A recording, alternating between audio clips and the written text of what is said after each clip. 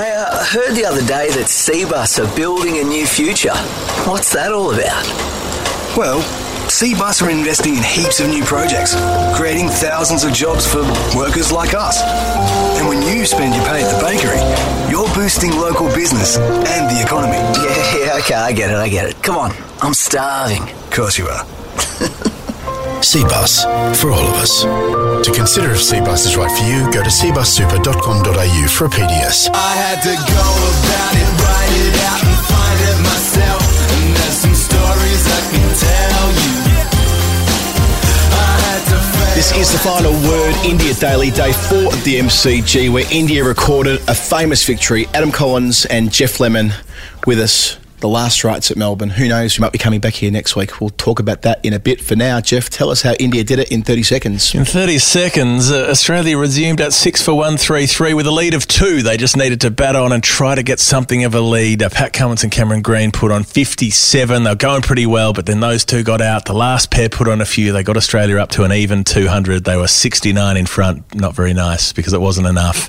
And India ran down 70, 2 wickets down with both legs in the air, really. Just like the skeleton just going down one of those ice chutes right to the end. It was reminiscent of the way that Rahane played. And by the way, before we go anywhere, Rahane, that's the best captaincy performance in a winning team that I've seen at the MCG in Test cricket in the time I followed cricket. I can't think of a better all-round performance from the outset. The way they employed their plans with the ball on day 1 to bowl Australia out for 195, the way that he batted through the day on day 2, the important contribution again in the field yesterday and marshalling the troops the way that he did. And just when there was a little bit of a tremor at 19 for 2, not that it was ever really in doubt chasing 70, but just as he did at Dharamshala 3 years ago when he made 38 not out and 27 balls in a short chase where they lost 2 wickets in a hurry, he said no.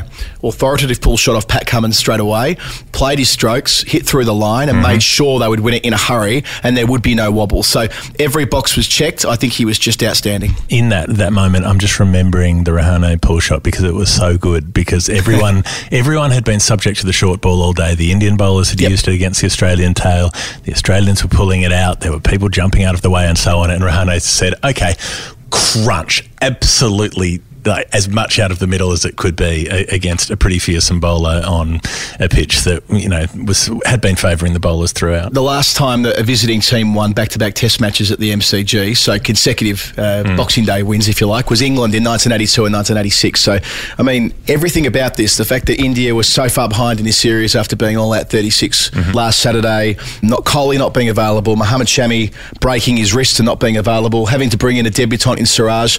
The players they brought in, Shubman Gill, what did he finish with? 35 from 36 balls. Again, he's willing to take it to the Australians. And over the years, we've said about Indian batsmen who can take it to Australian bowling attacks are the ones that not only we respect, but invariably are the most successful. Think about the way that Lakshman and Tendulkar took Australia down at different points in the late 90s and early 2000s, and Sehwag subsequently. So I think that, and Kohli, of course, in more recent times again. So I think that Gill fits into that tradition, and I'm so glad that the first time we've seen him in Test cricket was at our home ground. Speaking of, we're in the MCC library at the moment. You'll know this if you're on the video.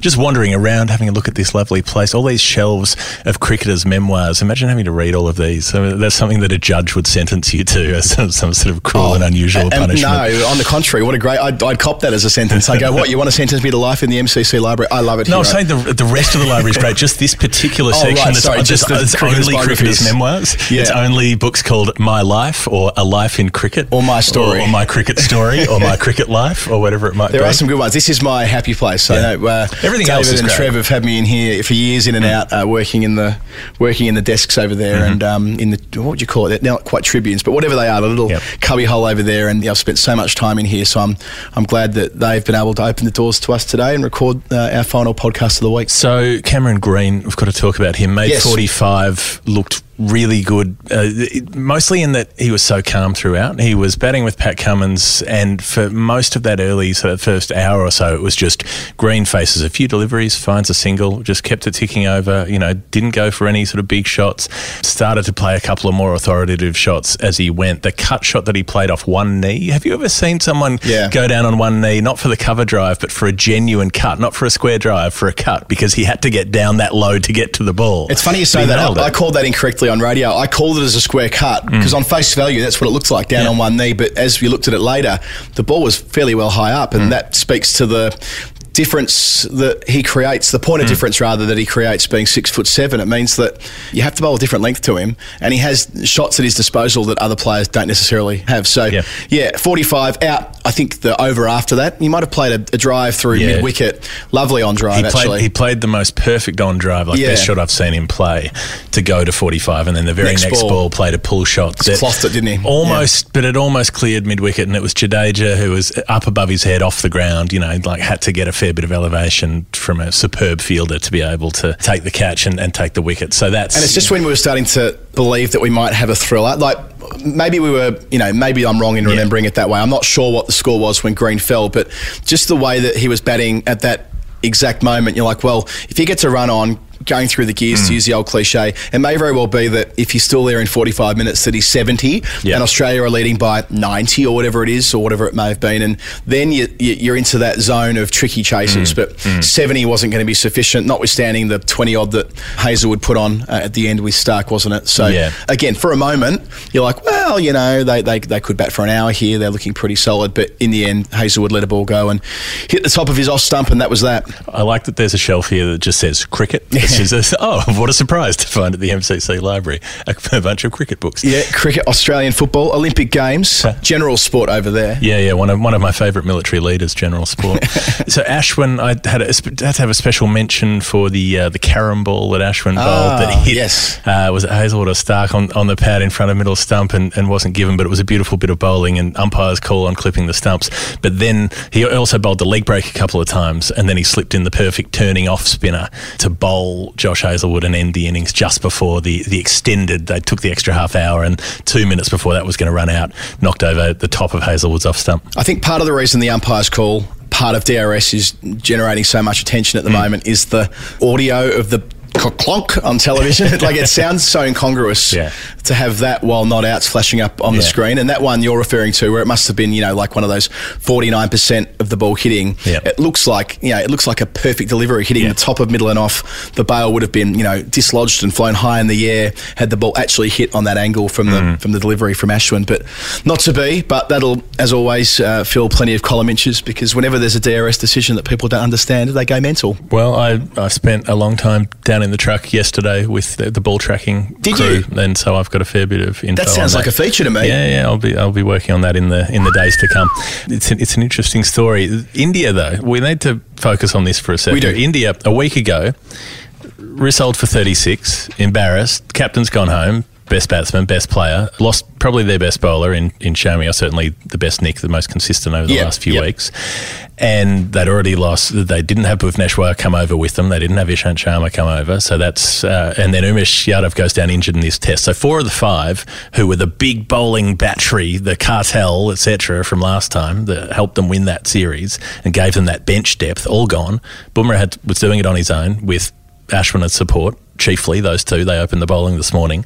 For them to come back and win in the next test and at the MCG, where it's usually hard graft, it's an extraordinary result. Yeah, it's a fabulous performance, and I feel like I'm repeating myself a little bit here, but we should have expected them to bounce back well. We shouldn't have expected this particular Indian side to roll over. I think possibly listening to what Gideon Haigh said overnight about they were able to consider 36 all out an aberration. Not every cricket team can do that. 36 all out can get into your bones and get into your blood, and that's it. It becomes who you are. It becomes the team. The team's defined by 36 all out. But I think that this Indian team are able to go, you know what? That's not us. We're not defined by one calamitous performance. More to the point, we're not defined by one extraordinary spell of bowling from Cummins complemented by Hazelwood. That's not the standard play. That's not the central case. The central case is we're a great cricket team. And the way they batted on day 2, I think as we step back from the flame a bit here, and we'll focus a lot on Australia's batting, and that's highlighted by, had they scored one fewer run, they would have been all out under 200 in 3 consecutive completed innings. And that would have been the first time that's happened in Australia since 1993. So the second innings at Adelaide, then the whacker, bang bang, when Curtly Ambrose went whooshka. But to start a test series in Australia, it would be the first time since 1901. Right, well, there you go. You've dug a bit deeper than I have on that. But the point stands that we're going to focus a lot on Australia's batting, and I'm sure that'll be where the debate moves to in the days to come. But India's batting, That was the focus 4 days ago. Yeah. It was what if they have to bat on Boxing Day? What if they have to face the interrogation first up What if they're at the 3 for 10? Coliseum? What if they're 3 for... Exactly, all of that. And instead, yes, sure, they lost Agarwal early. Yeah, sure, they lost Pujara the next morning. But it all comes back to Ajinkya Rahane. I mean, I'm so thrilled that this is the man who's led this fight back with the baton and with the blade. And I think with the bat off. We're going to talk about this. Like I said it off the top. I reckon we're going to talk about this performance from Ajinkya Rahane forever. We're going to see this as one of the all-time great individual test performances. Sure, he made 112 or whatever it is, but we're going to go back and say that if not for this one individual contribution, the rest of it wouldn't have been possible. And I think for that, it should be celebrated. Player of the day is a tough one today because there were sort of bits and pieces of performances. It wasn't everyone's whole performance. I thought Ashwin bowled really well, and when there was that sense that Green and Cummins were threatening Ashwin more than Bumrah and more than the other quicks, was the one who was making it seem like there is a wicket coming. Don't have patience, it will come, because he was the one that they were miscuing a bit and edging a bit and never quite settled against. Yeah, I'm just looking through my notes here, and I suppose you can make a case for Siraj picking up Green then Lyon, but I think Gill, for mine, also makes a case because of the way he batted. Short chase, not going to last long, but coming out and striking through the line on debut, all the other bits and pieces there. Ashwin for the long spell, 16 overs on the reel from the Great Southern Stand down, just to make sure. I mean, the scoring rate, one more bit of trivia for you there. It's the second slowest Australia's batted in an innings where they've seen the second new ball this century. So they batted marginally slower at Kandy in 2016, but that's when they were batting out for a draw. This wasn't the case here. So, given what how a game, I remember that game. Yeah, the Steve O'Keefe 8 for 161. I still remember the score. It was 8 for 161 for about 40 overs when they were just blocking. There was the partnership between O'Keefe and Neville that was worth 4 runs from about 150 balls, and the 4 was an accidental, an inside edge from Steve O'Keefe that went to fine leg. Well, this was alongside that in terms of runs per over scored by Australia, and that's because of Ashwin. Yeah. So Ashwin was the one that put the brakes on, and the brakes were already on, but he made sure they never came off. Bowling in partnership in tandem with Jadeja. He rusted the brakes together so they could never be released. He fused them together, and Jadeja as well before the second new ball was taken, and then obviously Bumrah comes back, and we know what flows from that. But I suppose there's a case for a number of players, but I'm half inclined to give it to Rahane just because at the end of the day, he's the bloke collecting the cheque for man of the match. Yeah, I think I'd go with that also because, as you said, he walked out at 2 for 19 where, if he'd gone then they might have started to soil themselves in, Tim Payne Old Trafford style, and he's the one who made sure that didn't happen. We also didn't mention that Nathan Lyon was on a hat-trick there, which, if not for the fact that it flashed up on the scoreboard, I knew, and helpfully I was on commentary. There's no way I was missing that moment, given my history with hat-tricks. But I'm not sure whether they necessarily twigged. So they set their field, then the message went up on the scoreboard, then they reset their field. But anyway, that didn't happen. Of course it didn't happen because I'm here. And he did have a catch missed in the deep Mitchell Starc coming around and dived towards the end, and Lyon could have snagged another cheapie. But, if you took a hat-trick at that point where it was like they need 20 to win and they're going to knock you off in the test match where they've embarrassed your team, it'd be a pretty shit hat-trick to remember, wouldn't it? You wouldn't be like, I remember his hat-trick, It's like his 300th test wicket. Remember Lyon's 300th test wicket was the day after the sandpaper for it was. Exactly that. And hardly celebrated. And also, if you talk about Peter Siddle's hat-trick, you never talk about the day after that or the day after that. We don't go on. It stops there. We've got the Hall of Fame in the second half. Have we got anything else to deal with in the first half? I think I'm at peace with having covered the day sufficiently, Jeff. There we go. We'll be back in just a sec.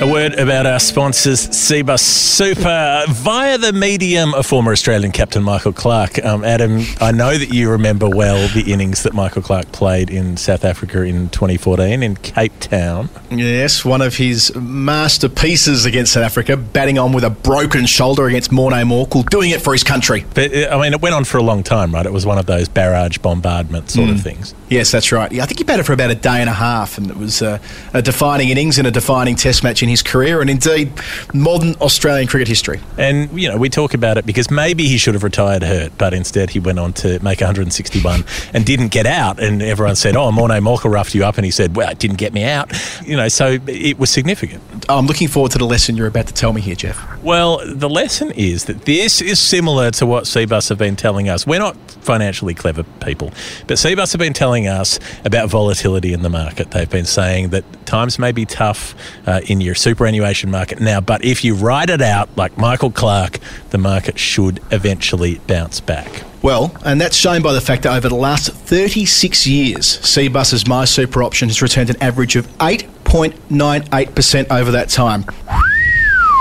That's like a Mitchell Stark bowling average. That's fantastic. 8.98%. So consider Cbus. You can visit cbussuper.com.au/the final word. We have our own page on Cbus. You can go and check us out there. Past performance is not a reliable indicator of future performance. That's what you have to be aware of.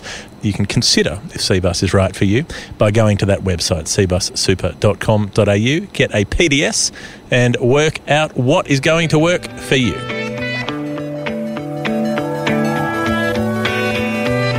This is the final word, India Daily, Day 4 MCG. We're in the MCC library. Adam Collins, Jeff Lemon. We have a Cbus Super Hall of Fame member to induct, Jeff Lemon. Yeah, well, or a Hall of Fame event, incident, artefact. Yes. Ravindra Jadeja's lovely hair is starting to become a Hall of Fame contender every Fluffy. time he comes in. Well, Bharat Sundaresan says that Jadeja's, he wants to grow it and he hasn't had the patience to grow it long yet. He keeps cutting it off because he gets sick of this buffy phase. Right. And this time he's determined to push through. The awkward phase. Remember in high school, I mean, you probably had long hair in high school as well. Yep. There was short hair, there was long hair, there was in-between hair. Yeah, where it just goes sideways. No one likes that. No one likes sideways. And that's where Jadeja is at the moment. Yeah, and a lot of people are looking at him. So, but that's a sort of ongoing Hall of Fame consideration. I think for me, it was the fact that Cheteshwar Pujara, the accountant of Test cricket, the most mild-mannered gentleman of all, absolutely cracked it when he got out. Oh, did he? Because he played at a wide ball. He was furious at himself.